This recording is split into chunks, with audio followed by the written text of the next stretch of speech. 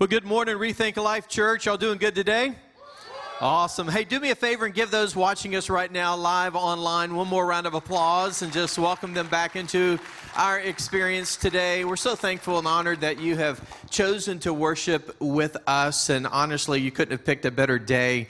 I'm personally excited about what you're getting ready to hear from Pastor Mike Johnson. Did an amazing job just a few moments ago at our 8:30 service, and we'll be commuting over to our Lake Nona campus here in just a few minutes. But one of the things that I appreciate about Mike Johnson is his heart and his vision for the next generation. I've known Pastor Mike for a long time. We won't go too far back from the standpoint of putting numbers on how far we go back together.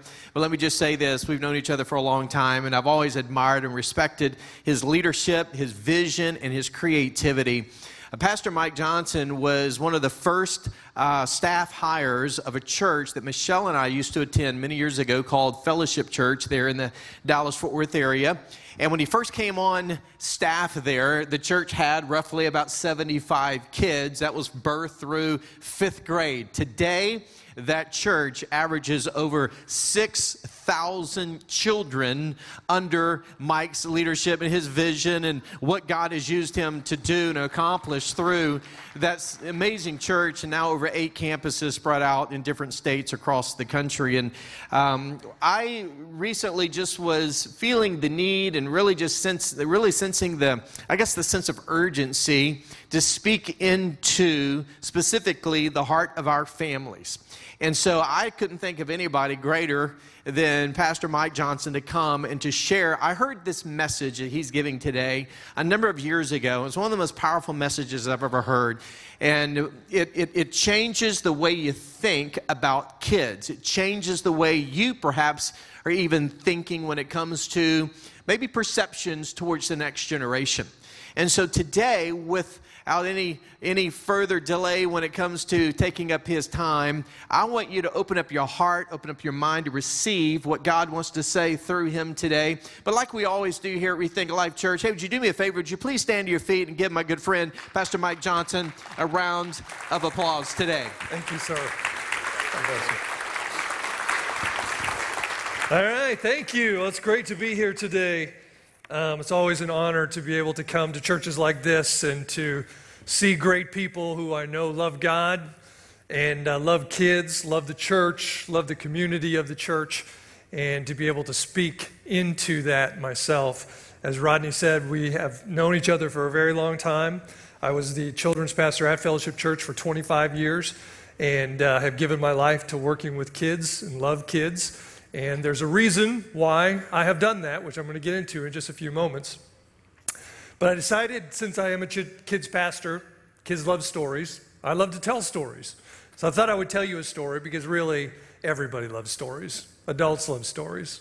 Senior adults love stories, not just kids. So this story really has a lot to do with what I'm going to be talking about for the rest of my time up here on the stage. It's a story that we have to go way back in time. It was an actual event that really did happen.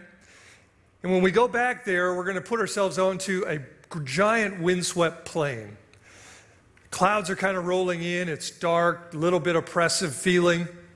Drizzle is beginning to fall. And as we look across this plain, we see that there are men and women that are coming from everywhere.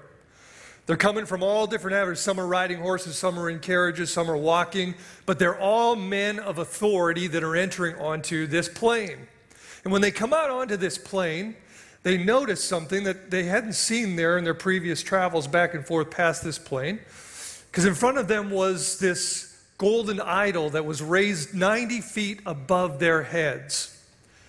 But that wasn't the only thing that was on the plains of Dura on that day, because off to the side there was a blazing furnace. And on this kind of cold day, it gave off such a warmth and such a heat that even from a long distance away, they could feel it, almost kind of beckoning them to come closer to warm up. But make no mistake, this furnace wasn't put there for their comfort. This furnace was put there ultimately as a weapon of death. And as the men gathered around the idol, an announcement and a decree was made because they weren't here just to participate in a ceremony. They were also here to participate to show the king, King Nebuchadnezzar, that they were allegiant. He had their allegiance, that they served only him, that they worshiped only him. And they were told that when the music began, they were all to bow down and worship this 90-foot golden statue. Now, for most of the men who were attending that day, that was no big deal. They were never raised in a system that taught them that there was only one true God. They believed in many gods, so here's just another one. No big deal, we'll bow down. But there were 3 men standing in that crowd who bowing down to this idol was a big deal. 3 men who, when they were young, teenagers, had been taken captive into this place called Babylon under King Nebuchadnezzar. 3 men who, in their heritage before they were taken, were taught that there is only one true God, only one God of their ancestors, and he is the only one that should be worshiped. And obviously this golden idol was not him. So they had a decision to make. When the music began, all of the men bowed down, laid their face into the mud, but the 3 didn't. The 3 stood there. I picture them with their hands raised and their faces pointing up toward the heavens, waiting for the inevitable. Because the king said, if you don't bow, you'll be thrown into that fiery furnace. Well, that inevitable came pretty quickly as the strong men came and grabbed them and pulled them toward the king's structure. And I can't help but imagine that what was going through their minds as they were stumbling forward, that they had probably just left their privileged positions that they had worked very hard for to get. They were losing that forever. They were brought into the king's area, and the king was not happy. He couldn't believe that anybody would dare defy his edict. And he leaned forward, probably out of respect to these 3 young men, and he said, you know what, I'm going to give you one more chance. I'm going to give you an opportunity to go back out there and bow, but if you don't, I could picture him leaning forward through gritted teeth saying, I will throw you into that fiery furnace. And when I do, what God will have the power to save you from my hand? The 3 men looked at the king when he said this, and they said, we don't have to give you an explanation for what we're doing, because we know that our God has the power to save us when you throw us into that fiery furnace. But even if he doesn't, we will never serve your gods, and we will not bow down to your idol. Pretty gutsy thing to do. King dove into a fit of rage, and he called his strong men to come together, and they took the 3 men and they bound their hands, they bound their feet together, laid them down, and literally dragged them like cattle toward the furnace, which the king had ordered to be turned up 7 times hotter than it had ever been turned up before. And as the strong men got closer with dragging these 3 men behind them, the heat began to become more intense. First, it was just kind of uncomfortable. Then it became more unbearable until finally, right before they threw the 3 men into the fire, the heat was so intense that those strong men burned up themselves. And the 3 men tumbled into this fiery furnace. Standing up for what you believe in such a difficult time only happens with God's help and with strong morals and beliefs. But as you know, that's not the end of the story. There would be no fiery death on this day, because in response to the king's edict of who has the power to save you out of my hand, the one true God was going to show him that he had that power. A light shone out of the furnace, and the king looked in, and he fell back in his chair. He didn't know what to think. There shouldn't be anything in there. They should be all burnt up, but instead he sees not 3 men, he sees 4. as the light of God shone out to all of the people. He was amazed. He quickly called for them to come out, and they did. And when they came up into his presence, they didn't even smell like smoke, and their clothes weren't even singed. And because of their courage and because of their inner fortitude to stand for what was right, the king made a declaration that no one should do anything against the God of Shadrach, Meshach, and Abednego, or else they would be torn limb for limb, because there was no other God that could rescue like this. I went into children's ministry because of stories like that. Standing up for what you believe in difficult times, not giving in to peer pressure, not giving in to those rationalizing thoughts that we have in our heads when we're faced with the difficult decision of going, well, maybe just this time I'll disobey, because who's going to know, and it's going to save me a whole lot of headache down the road. 3 guys who wouldn't give in to that. 3 guys who stood there and had the moral fortitude to obey God rather than disobey God. Stories like theirs and stories like Joseph, Esther, Daniel, all great stories in the Bible of men and women who stood in the face oftentimes of death, but did the right thing. And I remember thinking, what was it that they had that caused them to do that? And as I began to study in his word through school, I discovered what I believe, what I know, is the answer. Back in the Old Testament times, there's a verse that was found in Deuteronomy. It's 6:5-9. And in this verse, it gives the secret of what gave all of these people the immense ability to stand up and do the right thing. It says, love the Lord your God with all your heart, with all your soul, with all your mind, with all your strength. These commandments, which were the commandments that Moses had given to them, these commandments are to be upon your hearts. Impress them upon your children. It says to talk about them when you sit at home and when you walk along the road, when you lie down and when you get up. Tie them as symbols on your hands and bind them on your foreheads. Write them on the door frames of your houses and on your gates. What's this verse talking about?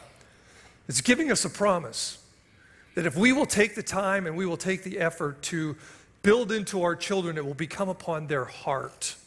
We will be impressing something onto them that will be with them for the rest of their lives.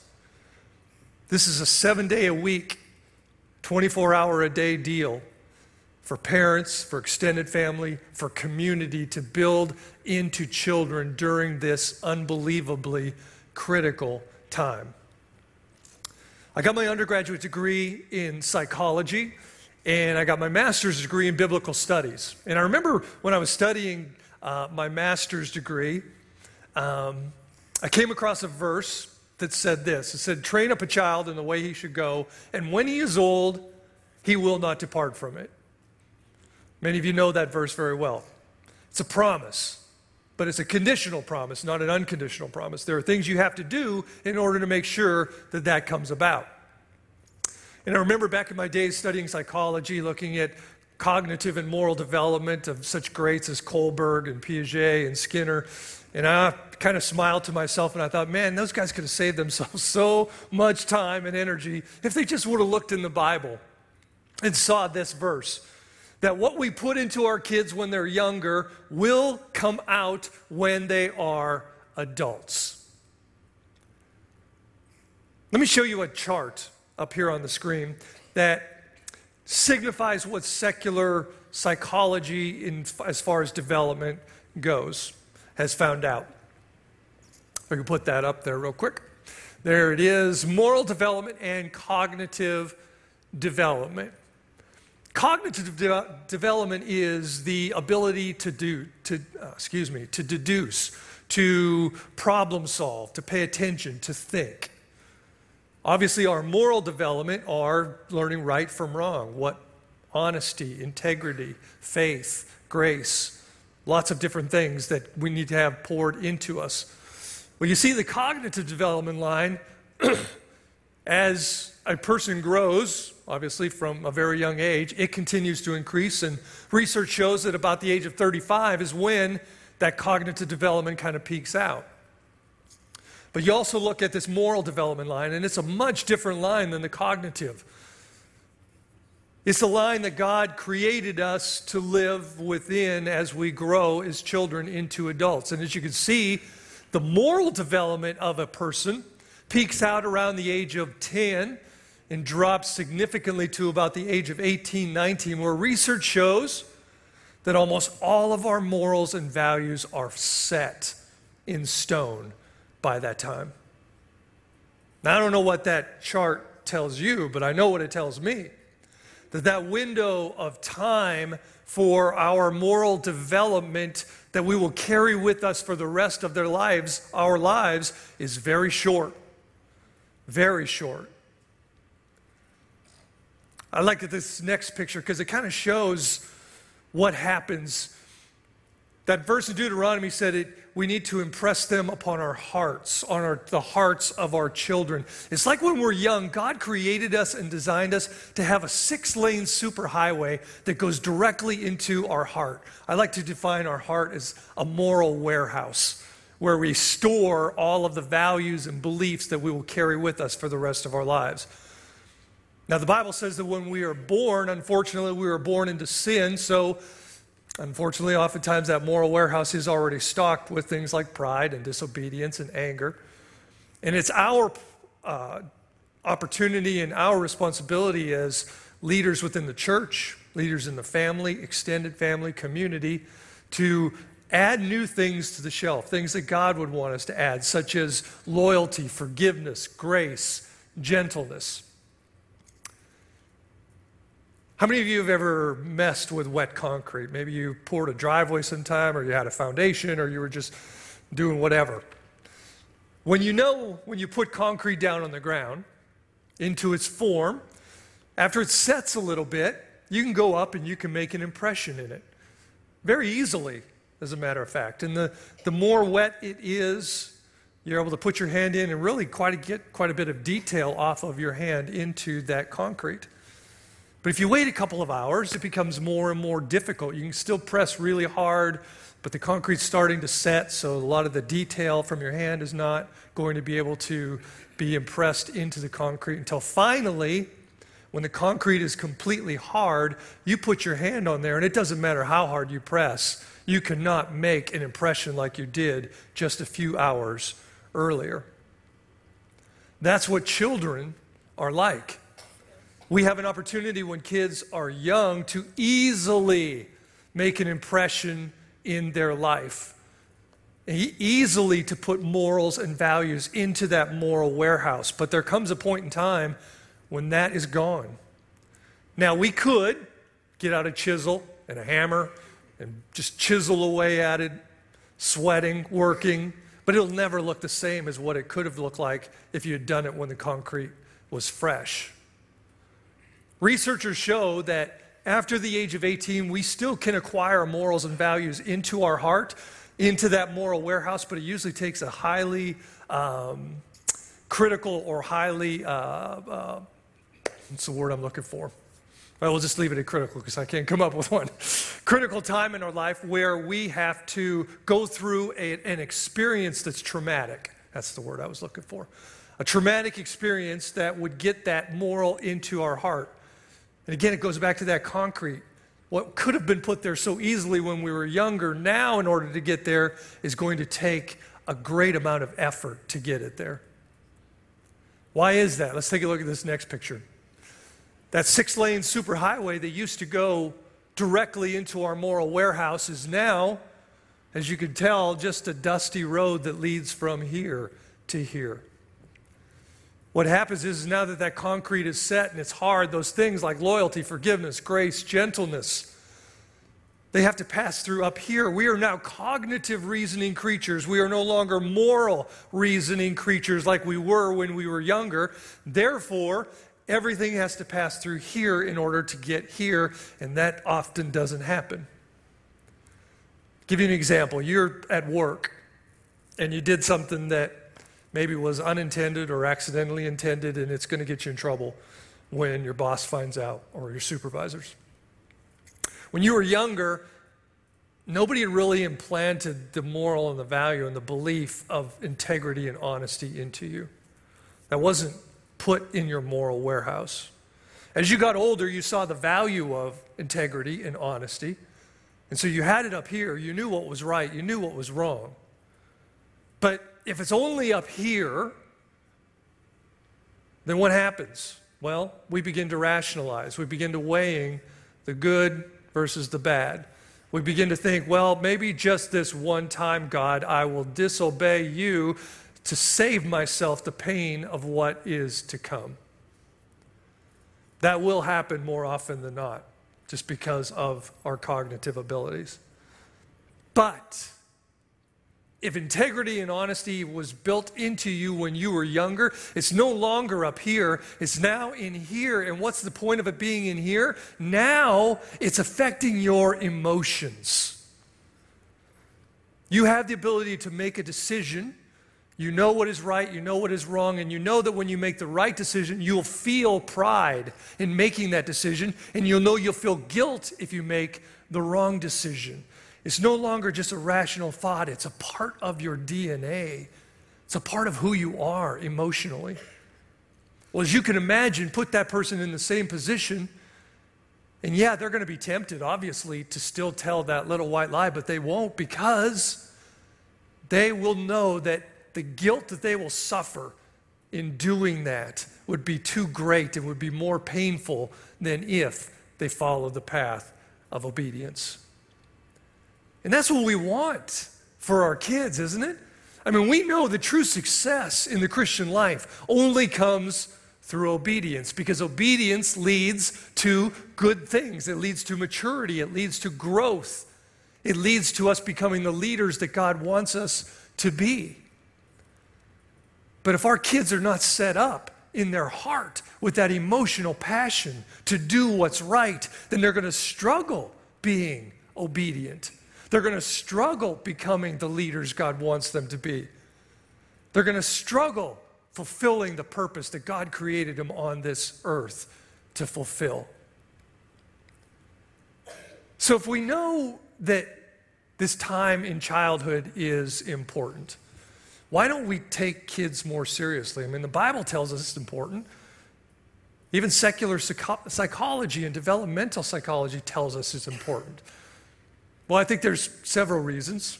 A lot of it has to do with what kids look like. I mean, if you've ever worked with kids, you'll often notice that, yeah, they're just kind of squirrely. You know, you look at them and they're having fun all the time, and it's like everything's a big game. Or you might look at them and you see them out on the beach and they got that crazed look in their eye, and not quite sure why they have that, but you just let them be and let that get out of their system. Or you might see them like this, and yeah, they're the disobedient, defiant, and you're like, man, how many times have I told you to clean your room, but yet here we are, and your room is still a mess. And oftentimes also we look at kids and we see them and we go, are you listening to anything I have to say today? That's why we think of them as just kids, because we so focus on what we see on the outside that we don't have any indication of what God is really doing on the inside. People who work with kids, you parents who work with your kids, you have to be people of vision, because oftentimes what you are pouring into your kids, you won't see the benefits of until they get into late high school and college. But you can know that when you don't allow Satan to trick you into thinking they're just kids. They're just little beings who run around on this planet that we just got to keep safe and keep happy until they reach a point where then we can really start to teach them the things of God. That's what Satan wants you to believe. And he has succumbed most of Christianity into believing that. I read a kind of staggering statistic. 90% of all Jewish children who are raised within their Jewish heritage stay with their Jewish heritage when they get to become adults. 90% of all Amish children who are raised within the Amish tradition continue with their Amish heritage when they get to be adults. 20% of all Christian children who are raised within the Christian church stay with Christianity when they become adults. We're not doing something right. I think it all centers around what do people, cultures like the Jewish culture and the Amish culture, what are they doing? Well, I think we all know that they're very family-oriented. They take these verses seriously in Deuteronomy, where they're working 24/7 in this short window of time to build the morals and values into their kids. And they do so when they get older, they're not going to leave and go look for something else. That's what God is calling all of us to be doing. But in order to do that, we've got to take this critical time in every one of our lives, this time called childhood. And I hope that by the time we're done here today, whatever thought process you had about kids when you walked in here is changed when you walk out. Because they're not just kids. This is the most critical time in a human being's life. We have the opportunity as church members, as parents, as grandparents, as extended family, as a community, to form a plan, to form a vision of what we want our kids to be like. It's our job. God doesn't say, oh yeah, let the world make the impression on them, or let them make their own impression on them. No, the Bible says it's our job to impress His values, His beliefs, while they're young, into their life. And when we do, when that concrete sets, that's who they'll be. What an incredible opportunity all of us have within a church to do that. What are some quick steps that we can take? Well, one, as parents, extended family, grandparents, you got to know that it's your responsibility. You got to take the spiritual role in the family.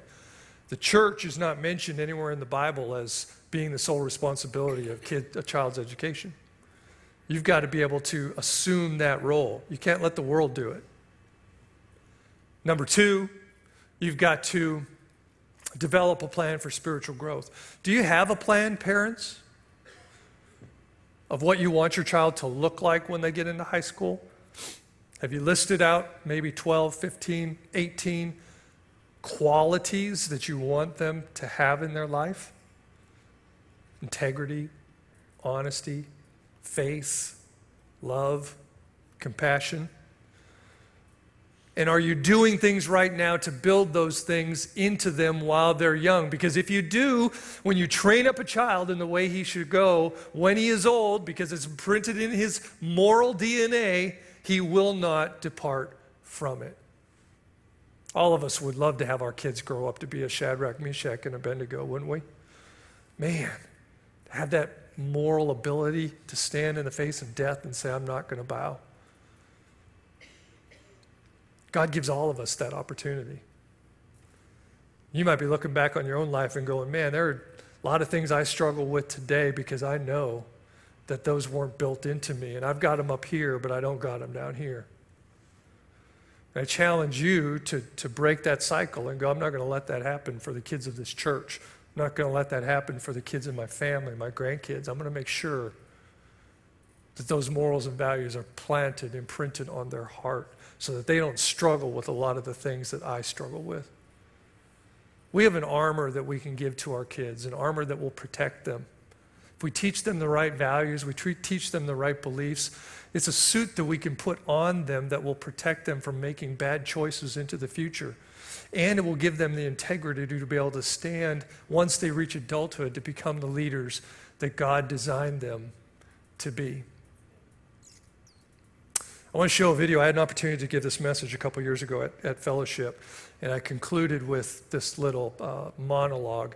And it kind of sums up basically everything we've been talking about. in that the responsibility that we have as people, as a church, to pour into our kids. What if we had the knowledge, the technology, the skills to make a suit that would protect our soldiers? It could protect them from bullets, from landmines, from rockets and suicide bombers, but unbelievably, we just didn't understand the importance of giving it to them. So instead of doing anything and everything to get this suit into the hand of our soldiers, we send them off to battle, have them stand on the front lines, get wounded, hopefully survive, maybe get put back together. Before we send them off, then we gave them the suit.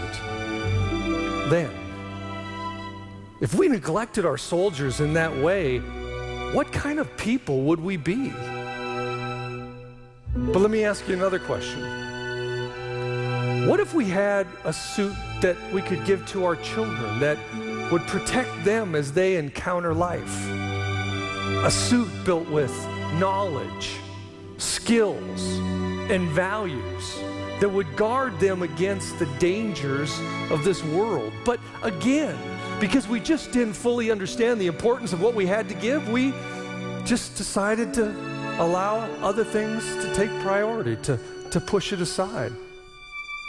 Well, I feel I need to tell you, we have such a suit of hope, of character, of leadership, a kind of suit that is better than military armor because it is designed to protect a heart that will beat beyond this world. But if we don't give this suit to our kids during this most critical time in their life, we might as well be saying to them, we're going to let you face the bullets of bad choices, the rockets of regret, the landmines of negative influences. And if you survive, we'll try to put you back together as best we can, and then we'll get serious about giving you the protection that you need. Then. Thank God we are not a people of then. We are a people of now.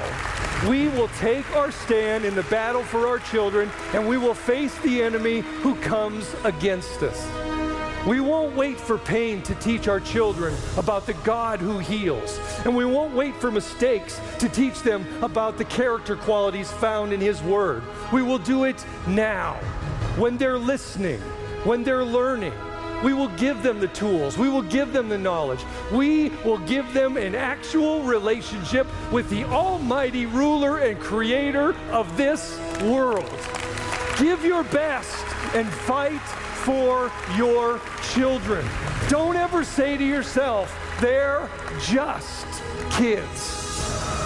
For it is now that they deserve your passion, your commitment, and your utmost drive. For the kingdom of God belongs to them.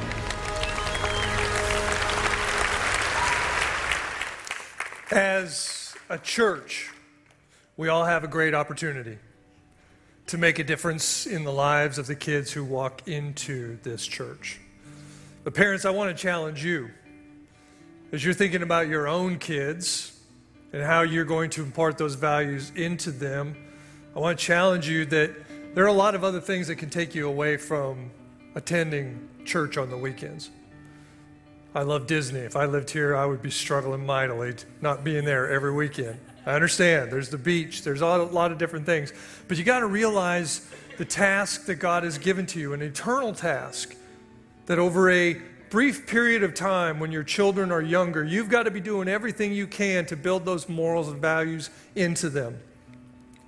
And part of the big element of that is making sure you're plugged into the church, that you're coming every weekend, that they're able to see other kids who believe what they believe, that other adults other than you are able to pour into them spiritually. I promise you, if you do that, if you make that a priority, someday when your kids get to be junior high and high school, you're going to be so proud of them. Because you're going to watch them make decisions. You're going to watch them stand in the high schools, in their colleges, and they're not going to bow. And you're going to be able to take pride in that, knowing you are the one who built those into them.